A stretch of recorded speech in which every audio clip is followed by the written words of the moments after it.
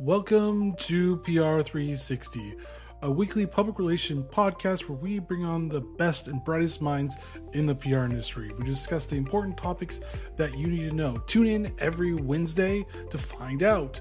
Hosted by Brett Deister and in partnership with Global Results Communication. Find more information on globalresultspr.com.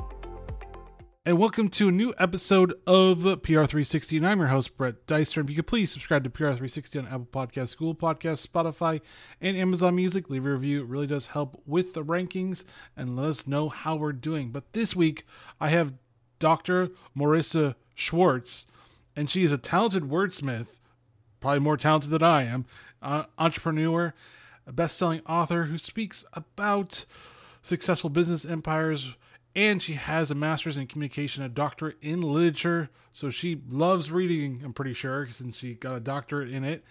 And we're going to be talking a little bit about social media and content, all the fun things that people love to talk about. So welcome to the show, Marissa.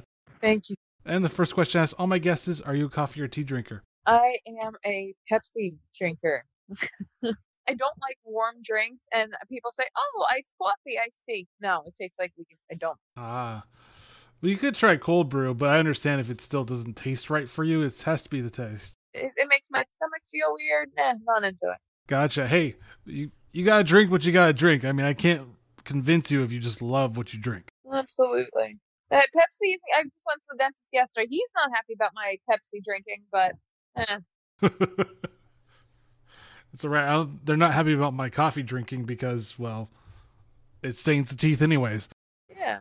But can you give a little bit more about your expertise? I gave a very brief introduction. Sure. Yeah. So my background is writing. I started out as a freelance copywriter about a decade ago. And during that time, I got my bachelor's in English and my master's in communication, doctorate in literature. And I was starting this freelance business of copywriting. And I how often and saying, hey, love your writing. Can you write for SEO? Can you write for social media? And that was when I started building up a team to be able to provide those services. And we've been doing that now for 5.5 years. We're ranked top social media and PR company in New York and New Jersey by Thumbtack. And I am a writer for Entrepreneur. My first article came out a few weeks ago about 360 marketing, which is what my company's expertise is on. So social media, ads, PR, yeah, all that fun stuff. And my second article just came out yesterday about TikTok. Big fan of TikTok. So yeah, I mean, I guess in a nutshell, my expertise is copywriting, which branches out into all these digital marketing fronts. Gotcha. And when we're on social media has actually changed since its inception. We used to have Facebook and Twitter, and it was mostly about pictures, but they were in their own little siloed thing. And then you had Twitter, which didn't really have pictures. It was just all about words. So how can PR pros and marketers keep up with all the top trends? Because now it's just like, I can't keep up with all the different news sites coming up. I can't keep up with all the different trends. I mean, I'm on TikTok, but yeah. Yeah, there are so many things. I had kind of the same thing. There's a lot of FOMO going on. Like Clubhouse came out and I sat on there. I remember for 4 hours one night, just sat on there and I'm like, this is so boring. Like I don't like talking on the phone. And that's just like a glorified group phone conversation. I'm like, So I think it's really about picking and choosing a platform that's right for you. TikTok, same kind of thing. At first, I saw a bunch of kids dancing. I'm like, oh gosh, what am I doing here? And then I slowly started to realize, oh, there are different communities. Like there's a marketing community on here. There's a women helping women community. This is really cool. So I started joining those and realizing, hey, you know what? I think I can have something here. And then I started making my own videos, and I really realized I'm a big TikTok fan. The first video that I made that hit 1 million views, I'm like, okay, this is legit. Like I would have had to pay thousands of dollars on any other platform to get 1 million views, but on that, organically, I just got 1 million views. So I'm like, okay, there's something here. So I think it's a little bit about keeping your mind open, keeping your eyes open, and not feeling that platform isn't for you, giving them a chance. Gotcha. I mean, even speaking on Clubhouse, that kind of has exploded for a while, and I'm on it, but I'm hesitant to do it because of the microphone on your phone. It's not that great. And luckily with my mixer, I could actually do a TRSS with it and actually use this mic I'm using right now instead. But even then, I'm kind of like, do I really want to be on like a group chat, I guess is the best way of saying it? Exactly, and my least favorite part of or the thing that bothers me the most, connected to your speakers. Like, I connect everything to my speakers, and then it's nice audio, and on that, not pleasant to the ears. Yeah, I mean, like I said, luckily I can do it through my mixer, but I mean, this is like a $700 mixer. I mean, no one's going to buy a $700 mixer to go and talk on Clubhouse. And then even moving on to what is the future of social media marketing is. So what is going to go on with this? I feel like there's going to be the audio section now because Facebook, Twitter, even Discord has their own Clubhouse section and Spotify now as well. Then you're going to have videos with TikTok, YouTube, Twitch, and which is another socket of live streaming. So, what's the future of that going to look like? I do think video is the future. People like seeing other people. I've noticed that for the most part, people are a lot nicer on TikTok. They're actually seeing you, you know? It's not like Twitter where everybody's hiding behind their words. The best dangerous thing about Twitter is that, you're not seeing the other people. It's just word text on the screen. So I think that things like video are going to become more popular, brings people together, it makes them feel more part of a community. And then, of course, the audio aspect, podcasting just keeps getting bigger and bigger, and Clubhouse is a part of that as well. So I think that video is the future, and audio kind of is too. Yeah, I'm also seeing like from a podcaster myself the delineation between Clubhouse and podcasting because they're still two different mediums. They're the same thing, but to me they're different. They're subgenres. So Clubhouse is live, and podcasting can be, but is not really that live. Yeah. PR pros and marketers actually start focusing in on audio content. It's exploded all of a sudden. During COVID, it's like, hey, Clubhouse is here. You're like, wait, what? You can. It depends on your personality type. I'm more of an introvert, so like for Clubhouse, I tried, but if you're not happy doing what you're doing, people are gonna be able to tell. I think it's all about leaning into what you enjoy most, and people can tell that. I also think Clubhouse, you have to be a shrewd kind of marketer. Like when I was on there, I didn't know anybody who actually started working with other people. It was just a lot of conversation about big ideas, which is great. But if your end game is to get new clients, I don't know. I mean, I know people who have gotten clients through Clubhouse. I think it's difficult, though. I think it takes a lot of time and a lot of effort. Mm-hmm. I mean, for me, I think it's a good strategy for podcasters to use it in different forms. But yeah, I don't really see. It's hard for me to see brands actually use this for getting clients in a way. And then let's talk about. I mean, Facebook is finally getting into podcasting, and they launched it last month, but a very limited launch because people have been asking me about that too. Like, why can't I listen to your thing on your podcast on Facebook? I'm like, because they didn't give it to me yet. So should brands either have their thought leaders be guests or should they start their own podcasting? Is this are we going to see a future of more brands being guests and more brands actually starting their podcasts, or are we still going to see it more independent in a way? I think a lot more are starting. They're seeing the value of that. But to that, I say a lot of cases, people should be guests before they become podcasters. Like I've seen a lot of people start podcasts and they haven't listened or they haven't been guests on them. And I'll give an example of when I started my book publishing company. I didn't just start the company. I worked for a book publishing company beforehand, and I'm so glad I did that because I understood the way that works and some of the mistakes that I saw happen, I could avoid that with my own company. So I think podcasts are probably the same way where the intuition might be, oh, let me start my podcast right now. But I would take some time to listen to podcasts, to be a guest on podcasts, understand how it works, how to market it best, and then start. Yeah, I mean, well, I did it a different way. I actually just started it because people were like, "You have a really great radio voice." I'm like, "Thanks," and I was like, "You should start a podcast." I'm like, I don't know what I'm gonna be doing. I mean, I've figured it out, but still, I mean, I had to have a plan before I started something. So I get what you're saying. Like, learn from the other people first before you dive into it and be like, "Oh, this is more work than I thought." Yeah. Moving on to the video, because you said video is the future. Should authors in themselves actually start using video like TikTok, or even should they be using Clubhouse for their audio side as well? Should authors be doing that? Should they be focusing in on their craft, or should they be branching out, maybe get some outside help for the audio and video side of it? Yeah. Well, I think authors, that's what a lot of people don't realize when they become an author. They think, oh, I'm going to write this great book and people are just going to magically know about it. I know that because I was the same way. And in an ideal utopia world, that would be the case. But realistically, people don't know about your book until they know about it. And to get it out there, you need to do marketing. And TikTok is an amazing way to do that. I've met a lot of great authors just by them promoting their books. Like one of my favorite examples, there's this woman who made reverse coloring book, meaning that she puts the colors and you have to draw around the colors. Brilliant idea. So she made these viral videos about it, and now books are selling like so well. So there are a lot of great ways to market. Just show yourself, show who you are. Don't make it super salesy. And yeah, there are a lot of great opportunities.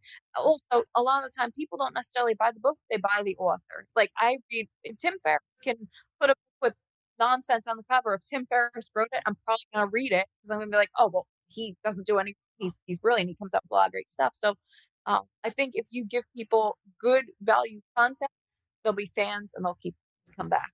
Gotcha. And I mean, has marketing books changed in the past 2 years since COVID and everything has kind of thrown everything? Basically, it's the biggest wrench I've ever seen for marketing, especially physical marketing. And a lot of authors would go to bookstores and they would sign their books, but they could do that anymore. So, has it changed? Has it been more digital push and getting authors to actually create content more? Yeah, oh, definitely. So in my book publishing company, that's exactly we would do a lot of Barnes& and Noble signings. I know I would go to the Princeton Library and do readings and, like, all this different stuff. And, yeah, you can't do that, but a lot of them did go to virtual, but it's different. It's a different thing, but, it's a lot of, just kinda going with the flow and, figuring out other methods. So maybe instead of spending a few hours at the library doing book signing, we'll do a live stream and that will lead to extra book downloads that we might not have gotten. That in-person audience, they're only purchasing the physical book, but the live streams, they're purchasing or even taking the book out on for free on Kindle because Kindle allows that. So it kind of evens out. You just had to kind of shift and go with the flow. Hmm. Have you seen virtual events work pretty well for them? Because I know virtual events, from my personal experience, I didn't really like them very much. I kind of was like, I'm bored. I'm going to do something else and have it play in the background. Have you seen it work for authors better than just big, giant events? Because the big, giant events don't seem to work for me. Yeah. I have one author who I think is a great example. She was an English teacher, and I went to one of her readings at a local library. She filled that library. There were literally about 250 people in that library, and like it couldn't fit anymore. And it was because she's so beloved, being such a long time teacher. So she had a bunch of her students there, and then of course fans of her writing, and it was packed. And then we did a live stream right at the beginning of COVID, and she had a good 400 people, so it was even more people than the library. So, yeah, I think it's just about knowing your audience, having that audience. She did special things for them, she would, do call outs to a lot of her students and stuff. So, it's just about making it, in her case at least, personal for the readers, letting them be heard as well. And, she's very humble and was just kind about it, and yeah. So, I mean, for the live stream, did you guys use like Twitch or like YouTube or Facebook Live or Periscope, or is it called or is it called Twitter Live? I don't know what Twitter's doing. Yeah. Well, first off, the LinkedIn Live drives me bananas because you need special permission to do it. I don't have that. I don't know how to get that, but what we usually do is we use Zoom, and then we have connected to all the different platforms. So Zoom is also streaming to YouTube and Facebook and even Instagram at the same time from all those places. Now, I think there's a little bit like I think Facebook doesn't like that as much. I think that they show it to a little bit less people because they want you to be streaming directly on their platform. But if your goal is to get onto multiple platforms at the same time, I think that's a good way to go about it. And also change it up. So we do lives in my company, and one month we'll do Zoom to all those platforms. Next month we'll do like Instagram. The next month we do Facebook. So we do change it up as well. Yeah, I hear you on the LinkedIn one. I heard it. It's not that hard to get on. You just have to fill out their little form. I guess they're gating it a little bit, which is kind of weird because it's kind of like, wait. Well, LinkedIn's always been behind. I swear they've always been behind about everything. So this is just them doing their own slow pace. But do you have any tools that you use for authors or people that are trying to get into live streaming and trying to basically get their personality or their brand out a little bit more? Do you have any tools for that you like to use for people to know about? I think more than tools, it's about engagement. A lot of people will just post, post, post all day and expect people to come to them, but they're not engaging back. So the first step, of course, is if somebody follows you, say hello. You see somebody, look at a hashtag. There's actually Gary Vee has this $1.80 principle where every day you give your 2 cents on 9 posts, and just by networking in that way and saying, "Hey, that's a really cool post. Thanks for sharing that value." People go, "Who's this saying to me?" So little things like that work. And I was a big tool person where back in the day I used IFFT to automatically tweet things out, like Happy Follower Friday, or I use Social Jukebox to automate my Twitter posts, but I noticed my engagement just plummet when I did that. People like knowing that there's an actual human behind the post. So less about tools and stuff and more about showing your authenticity and engaging. I mean, that is true. People don't want you to just talk about yourself all the time. But I mean, for me personally, if authors want to figure out how to do multi-streaming, Restream is actually a pretty good resource to actually use as well. Just for those that are like, I'm trying to figure out live streaming, look at that. There's a free and paid thing, but look at that. It's pretty good. But when we're talking about authors, what do you think is going to be important for them to know about for social media and content and talking to other people? Should they, as you say, look at the popular hashtags going on and try to give their own voice to it? Should they be on all the social medias, or should they be on specific social medias? I mean, I'm pretty sure a lot of authors are like, I want to be everywhere. And you're like, well, maybe not everywhere. Yeah, it depends on a genre and a few things like that. And it also depends on platform. So you have different hashtag strategies for each platform. TikTok, for example, you want to use 4 hashtags and you want them to be like 500,000 videos or more. And I like that about TikTok where they actually show you how many people have previously searched for those videos. So I like to look for hashtags that are relatively popular, not super oversaturated.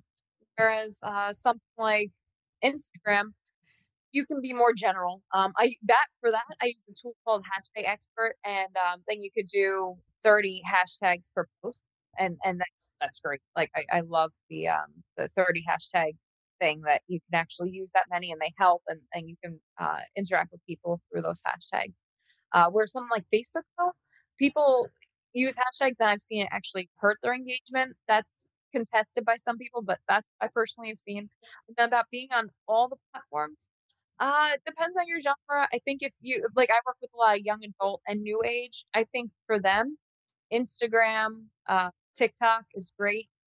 Twitter, I like a lot, and a lot of people don't, but it's amazing for SEO. I think that Twitter is an underrated tool, and more people should be using it.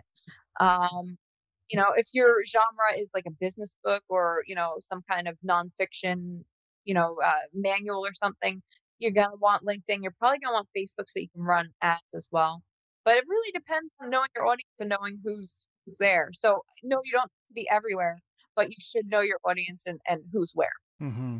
And should people be using hashtags on LinkedIn? I know you can. I don't know if the engagement probably helps more than on Facebook, because even I use Facebook, I never use hashtags. Yeah, I usually use 1 or 2 hashtags in LinkedIn because they really seem to be pushing it. Like they automatically put hashtags in for me sometimes. I'm like, okay, I guess I'll use that hashtag then. So that tells me that they kind of want us to put hashtags in, so to have them boost your posts more. Mm-hmm.